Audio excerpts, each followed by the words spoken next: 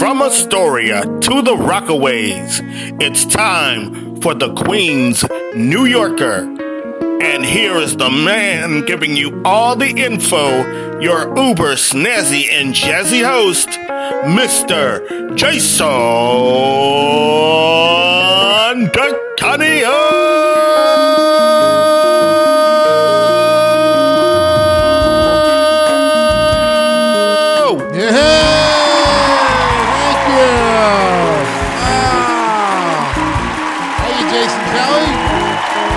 What a group! Thank you. Good night in the front row, my friends. Yes, Saturday crowd is here. Oh yeah. Thank you so much. Oh, what a great group, as always, to come to the show and listen to another edition of the Queen's New Yorker. It is the day after 2 days after Thanksgiving. It's Thanksgiving weekend here. It's Saturday, November 28th, 2020. It's episode number 152, and I hope, for your sake, you enjoyed the Thanksgiving Day episode of the history of Thanksgiving, United States style. That was fun. Today, we're going to be back on our series of bridges and tunnels with the history of the Holland Tunnel. Yes! Oh, yeah. All right. Oh, yeah. Support-wise, we are doing fantastic. You guys are great. Oh, yeah.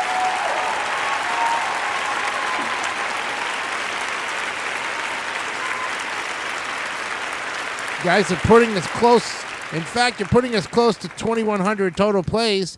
And the Thanksgiving history episode 2 days ago was an hour long, 14 plays. That's pretty good.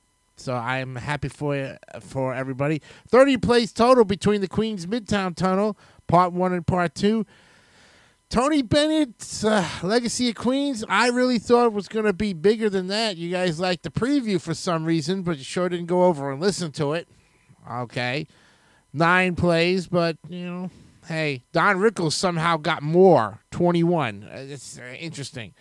Tomorrow on the Legacy of Queens will be episode 6, which will be looking at the guy who pretty much looks at physicist, I think. He's a mathematician and a physicist. So let me, yeah. It's the life of Richard Feynman. He was an American theoretical physicist known for his work in the path integral formulation of quantum mechanics, the theory of quantum electrodynamics, the physics of superfluidity of supercooled liquid helium, as well as his work in particular physics for which he proposed the Parton model. For contributions to the development of quantum electrodynamics, Feynman received the Nobel Prize in Physics in 1965 jointly with Julian Schwinger and Shinichiro Tominaga. Yeah, that's going to be an interesting history of the life of Richard Feynman tomorrow on the Legacy of Queens. So stay tuned for that, okay? So, as always, let's go and get ready for our look at the Holland Tunnel. All of our information comes from the Wikipedia, the free encyclopedia. So let's start. So until the first decade of the 20th century, passage across the lower Hudson River was possible only by ferry. The first tunnels to be bored below the Hudson River were for railroad use, and the Hudson and Manhattan Railroad, which is now the PATH train, constructed 2 pairs of tubes to link the major railroad terminals in New Jersey with Manhattan Island. The Uptown Hudson Tubes, which opened in 1908, and the Downtown Hudson Tubes, which opened in 1909. The Pennsylvania Railroad's twin North River tunnels, constructed to serve the new Pennsylvania Station, which opened in 1910. The construction of these 3 tunnels proved that tunneling under the Hudson River was feasible. However, although train traffic was allowed to use the tunnel crossings, automotive traffic still had to be transported via ferry. So at the same time, freight traffic in the port of New York and New Jersey was mostly carried on boats, But traffic had grown to such a point that the boats were at full capacity, and some freight started going to other ports in the United States. So to alleviate this, officials proposed building a freight railroad tunnel, but this was blocked by the organized syndicates that held influence over much of the port's freight operations. The public learned of the excessive traffic loads on existing boat routes, as well as the limited capacity of the H&M and North River tunnels. When the surface of the Hudson River froze in winter of 1917, and again when Pennsylvania railroad workers went on strike in winter of 1918. One engineer suggested that the 3 freight railroad tunnels would be cheaper to construct than one bridge. So in 1906, the New York and New Jersey Interstate Bridge Commission, a consortium of 3 groups, was formed to consider the need for a crossing across the Hudson River between New York City and New Jersey. That year, 3 railroads asked the commission to consider building a railroad bridge over the river. In 1908, the commission considered building 3 bridges across the Hudson River at 57th, 110th, and 179th Streets in Manhattan. The reasoning was that bridges would be cheaper than tunnels. These 3 locations were considered to be the only suitable locations for suspension bridges. Other sites were rejected on the grounds of aesthetics, geography, or traffic flows. So John Vipond Davies was one of the partners for the consulting firm Jacobs and Davies, which had constructed the Uptown Hudson tubes. And he wanted to build a vehicle tunnel between Canal Street, Manhattan, and 13th Street, Jersey City. This proposal would compete with the 6-lane suspension bridge at 57th Street. Some plans provided for the construction of both the bridge and the tunnel. The ferries could not accommodate all of the 19,600 vehicles per day as of 1913 that traveled between New York and New Jersey. The Bridge Commission hosted several meetings to tell truck drivers about the details of both the 57th Street Bridge and Canal Street tunnel plans. The United States Department of War brought up concerns about the 57th Street Bridge plans. The span would need to be at least 200 feet above the mean high water to avoid interfering with shipping. By comparison, the tunnel would be 95 feet below mean water level, and the Interstate Bridge Commission, which had been renamed the New York State Bridge and Tunnel Commissions in April of 1913, they published a report that same month stating that the Canal Street Tunnel would cost $11 million, while the 57th Street Bridge would cost $42 million. So in October of 1913, Jacobs and Davies stated that a pair of tunnels with each tube carrying traffic in one direction would cost only $11 million, while a bridge meant cost over $50 million. Moreover, the low elevation and deep bedrock of lower Manhattan was more conducive to a tunnel than to a bridge. By the end of that year, the consulting engineers for both the 57th Street Bridge and the Canal Street Tunnel had submitted their plans to the Bridge and Tunnel Commission. New York City merchants mainly advocated for the tunnel plan, while New Jerseyans and New York automobile drivers mostly supported the bridge plan. Meanwhile, the New York State Bridge and Tunnel Commission indicated that it favored the Canal Street Tunnel plan. On the other hand, the 57th Street Bridge plan remained largely forgotten.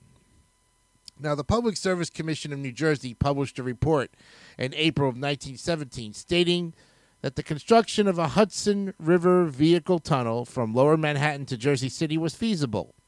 That June, following this report, New Jersey Governor Walter Evans Edge convened the Hudson River Bridge and Tunnel Commission of New Jersey, which would work with the New York Bridge and Tunnel Commission to construct the new tunnel. In March of 1918, a report was sent to the New York State Legislature advocating for the construction of the tunnel as soon as possible. That year, $6 million in funding for the Hudson River Tunnel was proposed in 2 bills presented to subcommittees of the United States Senate and the House of Representatives.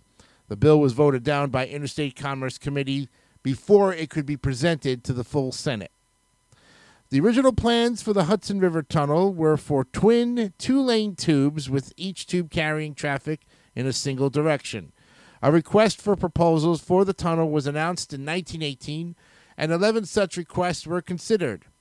One of these proposals, authored by engineer George Goethals, was for a bi-level tube, a modification of Jacobs and Davies' 1913 plan, and the Gothel's proposal specified that each level would carry 3 lanes of traffic, and that traffic on each level would run in a different direction. Gothel stated that his plan would cost $12 million and could be completed in 3 years. Subsequently, John F. O'Rourke offered to build the tunnel for $11.5 million. Gothel cited the area's freight traffic as one of the reasons for constructing the tube. His proposal would use a 42-foot diameter shield to dig the tunnel. This large tunnel size was seen as a potential problem since there were differences in the air pressure at the top and the bottom of each tunnel, and that air pressure difference increased with a large tunnel diameter. Thus, 5 engineers were assigned to examine the feasibility of Gothel's design, and in July of 1919, President Woodrow Wilson ratified a congressional joint resolution for a trans-Hudson tunnel, and Clifford Milburn, Holland, was named the chief engineer of the project. Holland stated that, based on the construction methods used for both pairs of H&M tubes and for the downtown pair in particular, it should be relatively easy to dig through the mud on the bottom of the Hudson River, and that construction should be completed within 2 years. The federal government refused to finance the project, even in part, and so it was the state's responsibility to raise the funds. June of 1919, U.S. Senator and former New Jersey Governor Edge presented another iteration of the Hudson River Tunnel bill to the U.S. Senate, where it was approved. The New York and New Jersey governments signed a contract in September of 1919 in which the states agreed to build, operate, and maintain the tunnel in partnership. The contract was signed by the states' respective tunnel commissions in January of 1920. Under Holland's plan, each of the 2 tubes would have an outside diameter of 29 feet, including exterior linings, and the tubes would contain 2-lane roadways with a total width of 20 feet. One lane would be for slower traffic, and the other would be for faster traffic. This contrasted with Gothel's plan, wherein 3 roadways would have had a total width of 24.5 feet, only a few feet wider than Holland's 2-lane roadways. Additionally, according to Holland, the 42-foot wide tube would require the excavation of more dirt than both 29-foot tubes combined. 2 circles with 29-foot diameters would have had a combined area of 5,282.2 square feet, while a circle with a 42-foot diameter would have an area of 5,541.8 square feet. The more northerly westbound tube would begin at Broome and Varick Streets on the Manhattan side and end at the now demolished intersection of 14th and Provost Streets on the New Jersey side. The more southerly eastbound tube would begin at the still intact intersection of 12th and Provost Streets in Jersey City, and at the end at the south side of Canal Street near Varick. They would end at the south side of Canal Street near Varick Street. And so by way of comparison, Gothel's plan would have combined the entrance and exit plazas on each side. The Motor Truck Association of America unsuccessfully advocated for 3 lanes in each tube. So even though Gothel's method of digging had not been tested, he refused to concede to Holland's proposal and demanded to see evidence that Holland's proposal would work. The New York and New Jersey Tunnel Commission subsequently rejected Gothel's plans in favor of a twin-tube proposal that Holland had devised, which was valued at around $28.7 million. So when Gothel's asked why, the commission responded that Gothel's proposal had never been tested, that it was too expensive, and that tunnel plans had many engineering weaknesses that could cause the tube to flood.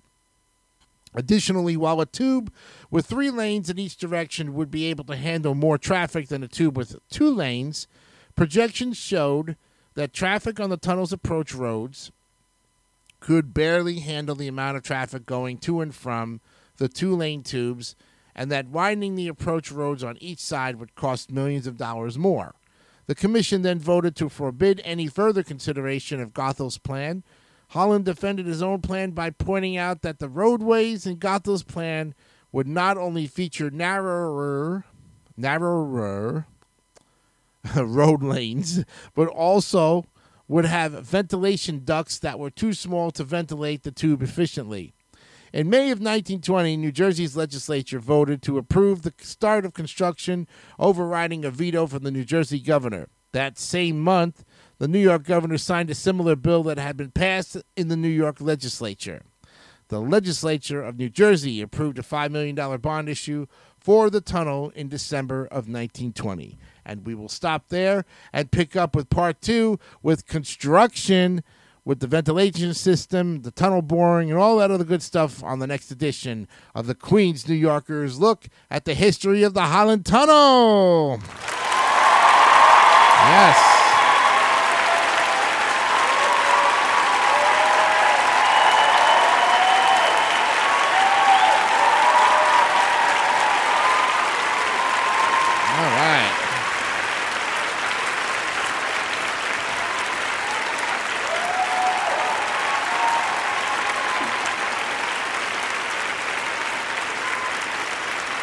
Okay, folks. Well, we thank you very much for joining us here. As always, you know, you are a great crowd indeed, and we thank you for your continued support of the Queens New Yorker.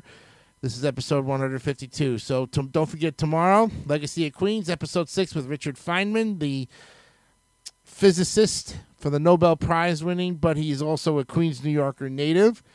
Episode 153 of the History of the Holland Tunnel, part 2 picks up on December 1st, actually. So that'll be great. And don't forget to look out for that Jason DeCanio show coming back on January 1st on a Friday with a whole new format of great topics and great music and, of course, great news to report. We'll give you all of that as the weeks of December continue up to the weeks leading up to Christmas. Hope you had a great Thanksgiving and continue to still have a great weekend. We will see you on Tuesday with episode 153 of part 2 of the history of the Holland Tunnel. I'm Jason DeCanio, and remember, be honest, be real, keep it simple, stupid, and always tell the truth no matter what, because it's your responsibility to. Have a great weekend. We'll see you on Tuesday. Bye-bye. You have been watching the Queens New Yorker. This is Jason Kelly on a Jason DeCanio internet presentation. Thank you for your support.